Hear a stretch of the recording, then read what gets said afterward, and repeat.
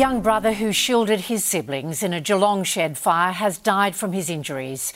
4-year-old Isaac is the third child to die from the blaze, which also killed Sage and Ashlyn. The sole survivor, their 6-year-old sister Mavis, remains in a serious but stable condition in hospital.